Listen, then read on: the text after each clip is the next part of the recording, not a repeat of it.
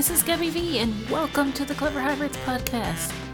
Every season, we interview 12 bilingual professionals from around the world to hear their tips and to help you thrive in this multidimensional world.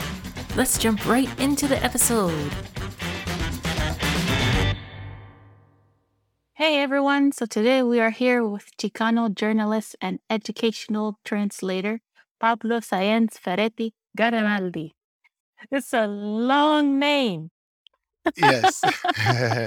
So I use my paternal last name. Some of you may know in Latin America we use our maternal last names.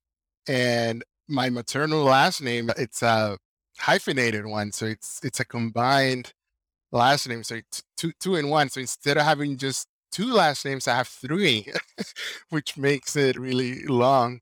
But here in the US, I usually just go by either my paternal last name or just one of the maternal last names. I don't usually use the three of them because they don't fit in most forms. You're like, error. Yeah. Or it will be like chopped. Yeah, but it definitely shows a lot about your heritage. Like you have an Mhm. Italia shirt on right now, and that's not just because you love Yes. Italy. You have some Italian background in your family. So tell us some about Yes. that. Through my mom's side, I grew up in an Italian Mexican family in Sinaloa. It's one of the most diverse states in Mexico, and it's in the northern part of Mexico. So you have the Greeks, you have the Italians, you have the Jewish, you have the Chinese, you have the French. We remember Cinco de Mayo. Well, they try to invade Mexico through Sinaloa, and a lot of the French stayed. And then we have a really strong indigenous presence as well. It's not as accepted as, let's say, the states in the southern part of Mexico, like Oaxaca and Chiapas. Our indigenous heritage is not as highlighted, although there's been a renaissance of being proud of being Yoreme, which is the nation that used to be there when the Spaniards arrived. Well, I'm happy to hear that. It's always nice to be able to get back to not only the European roots, but the indigenous roots. Yes. And I actually did one of those popular DNA tests that tell you your ethnic backgrounds. And it wasn't surprising that 5% of it is different parts of Africa. I don't know if we're still saying it, but I remember growing up in LA, the phrase melting pot for the US was really popular. I don't know if that's still accepted, because if it is, I'm definitely a walking melting pot. Yeah, you got a lot of stuff going on. Mhm. Already growing up in a multicultural environment in Sinaloa must have been a lot of fun. But did you have any culture shock when you moved to LA when you were 11? It was really hard because in Sinaloa, I was part of the majority. I was part of the majority. My family blended in really well. We're from a small city in the coast. My dad, he was already a U.S. citizen by birth, and so the immigration part wasn't hard at all. We were blessed. I was a U.S. citizen by birth, but the culture part, that was really hard. And even though I moved to a part of LA, when you say LA, we usually refer to LA County because it's a bunch of cities in LA County. So I moved to a city called Huntington Park, and I refer to it as the most Mexican part of LA, even most Mexican than East LA, because East LA is more like third, fourth, even fifth generation, and families that been there for more than 100 years. But Huntington Park is usually the first stop for Mexican immigrants. It was really funny because it was probably like 95% Latino, and of that 95%, probably like around 90% Mexican. In my block was like the last pocket of Cuban exiles. My neighbors were some of the first Cubans to flee, like right before or right after the Cuban Revolution. So it was really Wow. interesting growing up. Now, Eh, as you said, it's a very Latino city already, but Uh, Did you encounter any discrimination when you went to school, or everything was pretty much okay? Discrimination within our community, within the Latino community.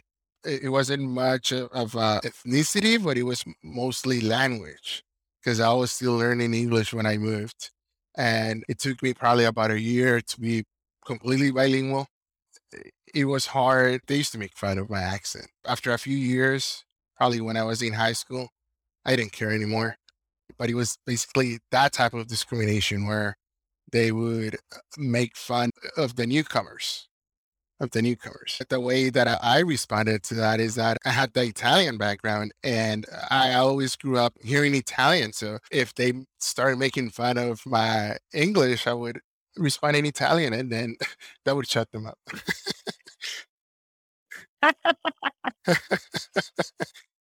Ooh, that's a good one. I gotta try that one. Be like, "Oh, yeah, you don't understand me? Che cosa?" Yeah, definitely. Yeah, so just to recap from Sinaloa to LA, it was difficult in the sense of being an immigrant, just leaving home behind. That part was hard.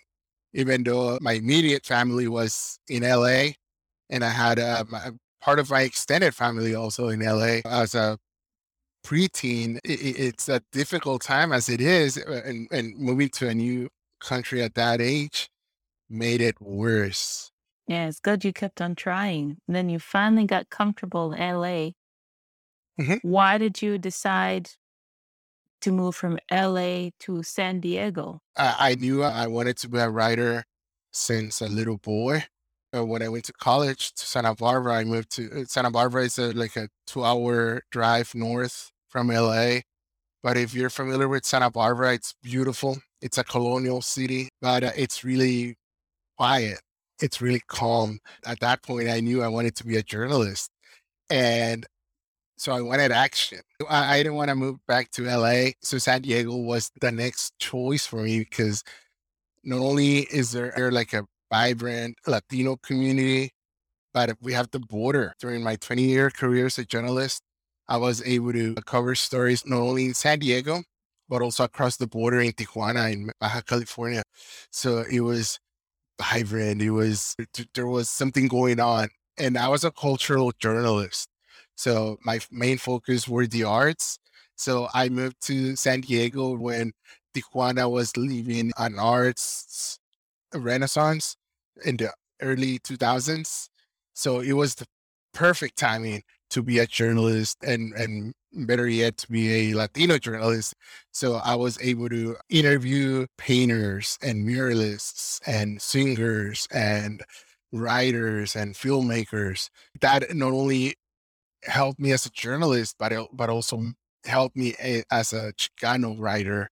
It just opened so many doors, and I'm very grateful for that experience. Yeah, it's amazing how much of the Chicano culture is spills over that border. There's still a lot of cross-cultural germination of ideas happening. Yes. Yes. And I'm so close to the border right now. I'm working from my office at the school district. If I step outside my office, outside the building, I can see Tijuana. So I can see like a panoramic view of Tijuana. So we're that close. One of our schools is probably like a 2-block walk from the border. Mm, yeah, that's super close. What type of families are usually in the San Isidro district? Uh-huh. As you mentioned, it's so close to Mexico? Is it usually first generation, or who are the people that you're usually Uh-huh. assisting? Even though we might assume that most of them are first generation, we get a lot of families that moved to San Diego because usually one of the parents was deported, and we get families from all over the country who one of the parents was deported, and so they moved to Tijuana, and the children and usually the mother is the one who stay here in San Diego, and they cross over to Tijuana to visit the dad over the weekends. And since San Isidro is the closest part of San Diego to Mexico, we get a lot of those families. That enriches our schools, how our children are exposed to all sorts of family situations. And some of them are first generation, like you mentioned. And then you have also families who've been here in San Isidro or in the San Diego area for decades. And so it's very diverse as well. Even though it's mostly Mexican families, it's not homogeneous as a lot of people assume. Most of our families are from either Baja California, Sonora, Sinaloa. But in San Diego, as you may know, it's a military town. And so we have a lot of Puerto Rican families. We have a lot of Filipino families. And in our school district, we have a couple of schools that are a lot of military families. So that even adds to the way our students are growing up. And I love that. I love how diverse Southern San Diego is, even though a lot of people think it's not. But once you live here, you can see it and you can feel it and you live it. That's amazing. But how do you become a translator and Mhm, interpreter, especially with such a focus on education? What type of training mhm. did you need? After a 20-year career as a journalist, journalism, just the whole industry in general, especially for a print journalist, the options started to change and the whole reality of journalism changed. And so I had to adapt. Something funny is that a lot of interpreters have that background of being, especially here in the US, a lot of us remember being our family interpreter, interpreting for my mom. Because even though she's lived in LA for more than 30 years, she doesn't, she's not fluent in English at all. But as a good Italian Mexican, my mom can talk to anyone. She can make herself understood just with her hands. In college, I majored in journalism and Latin American literature. I did this whole series of courses in translation and interpreting. So I had that background. And as a journalist, I used to translate my own work either to English or to Spanish, depending on what language I wrote the article originally. So when the whole industry, I would say, collapsed, and it changed. That's when I became an educational translator and interpreter and had the training already. And I had the love for education. So it was a good fit for me. So I used to write a lot about Latino education and the educational gap in the Latino community. It was a good position for me. And this is my fifth school year. I see it as an extension of my work as a writer and as a journalist. To be a good translator, I believe you have to be a good writer first. Yeah, that's an interesting perspective.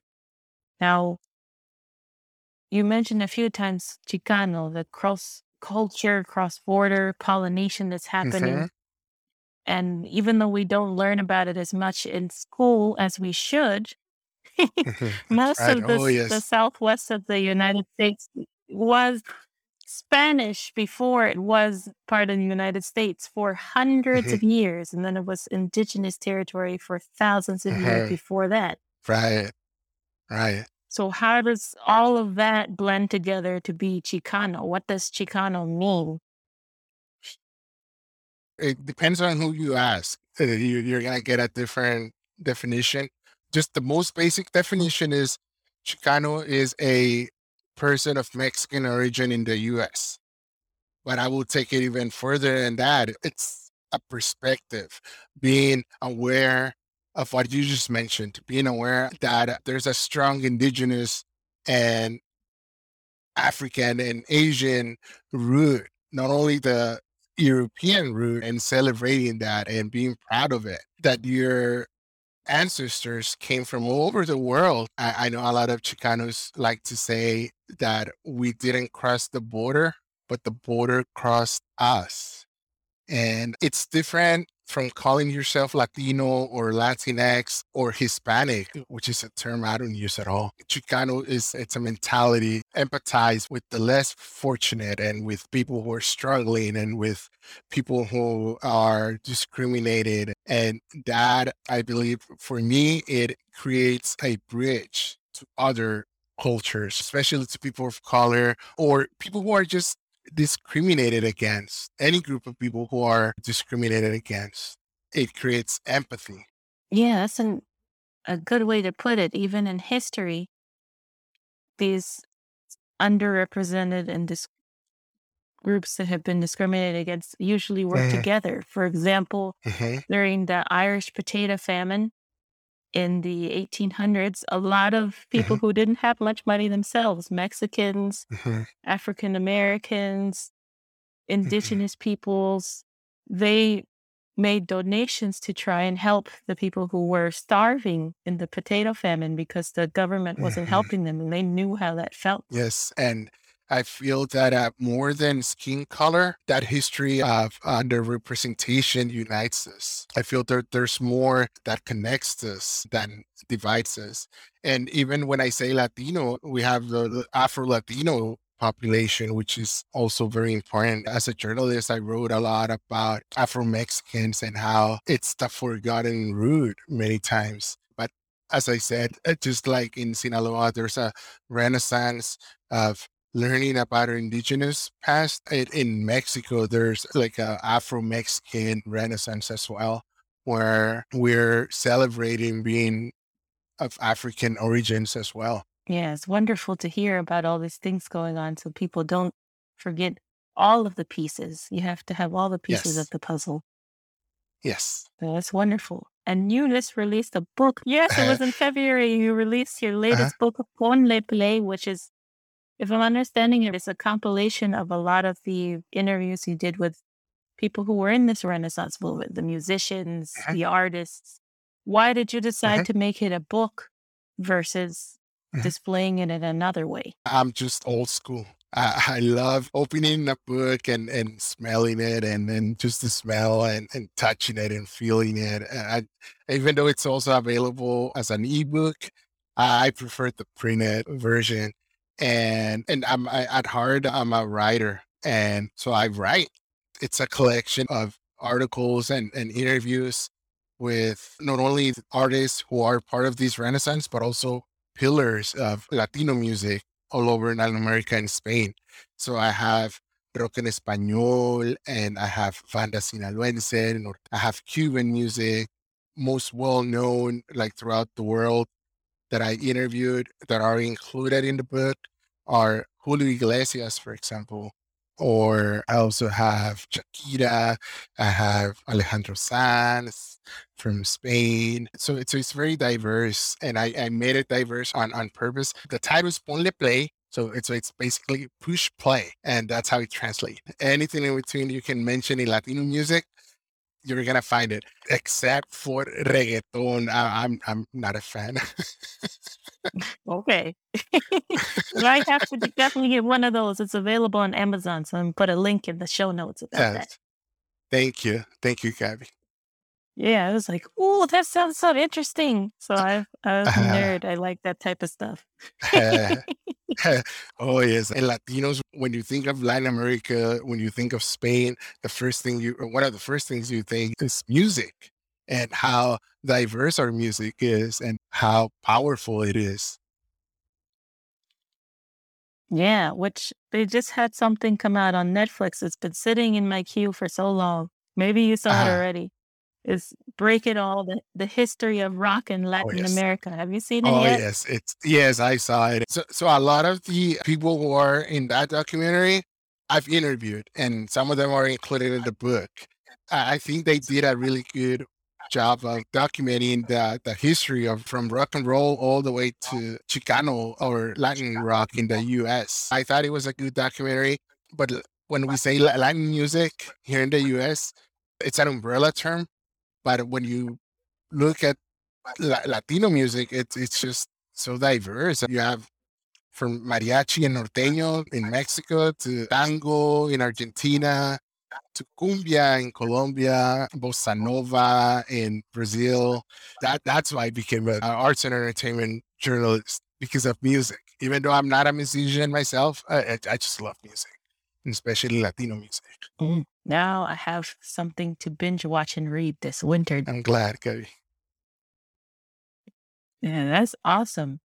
Yeah, you mentioned this too a few times, Pablo, end with this one because a lot of people give me different answers on this one.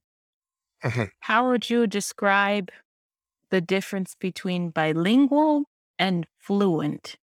I don't feel comfortable working in Italian. I just say I'm bilingual because I completely feel comfortable working at a professional level in English and Spanish. So fluent is understanding it and making yourself understood. Being bilingual is when you get all the nuances of the language and you have the cultural background of both languages, and that makes a big difference. Even though I'm fluent in Italian, I like to say that I speak Itañol, which is like a mix of Spanish and Italian. I never heard anyone use that before, so I coined it myself to apply to myself.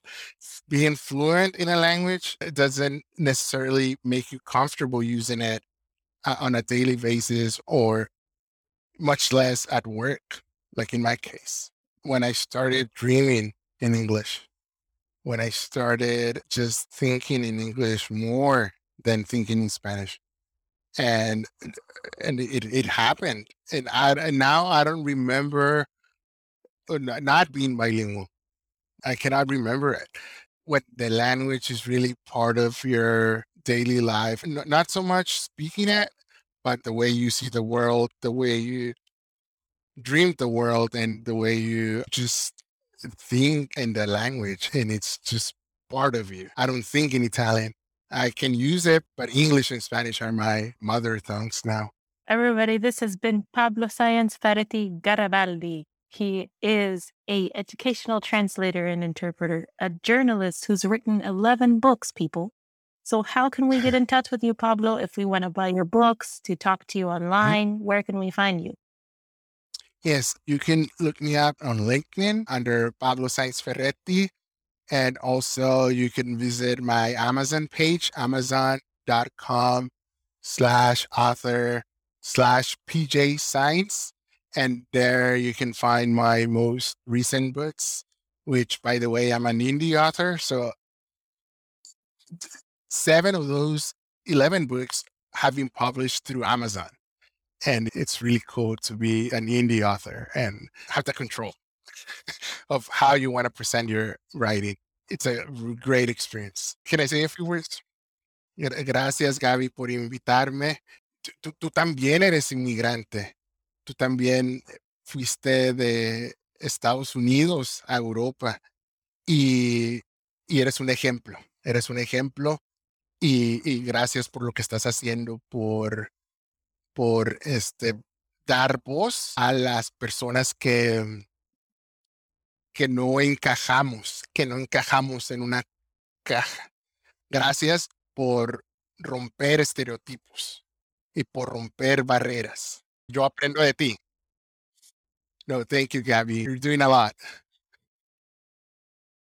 Thank you, Pablo. That feels nice. I feel good now. Still want more?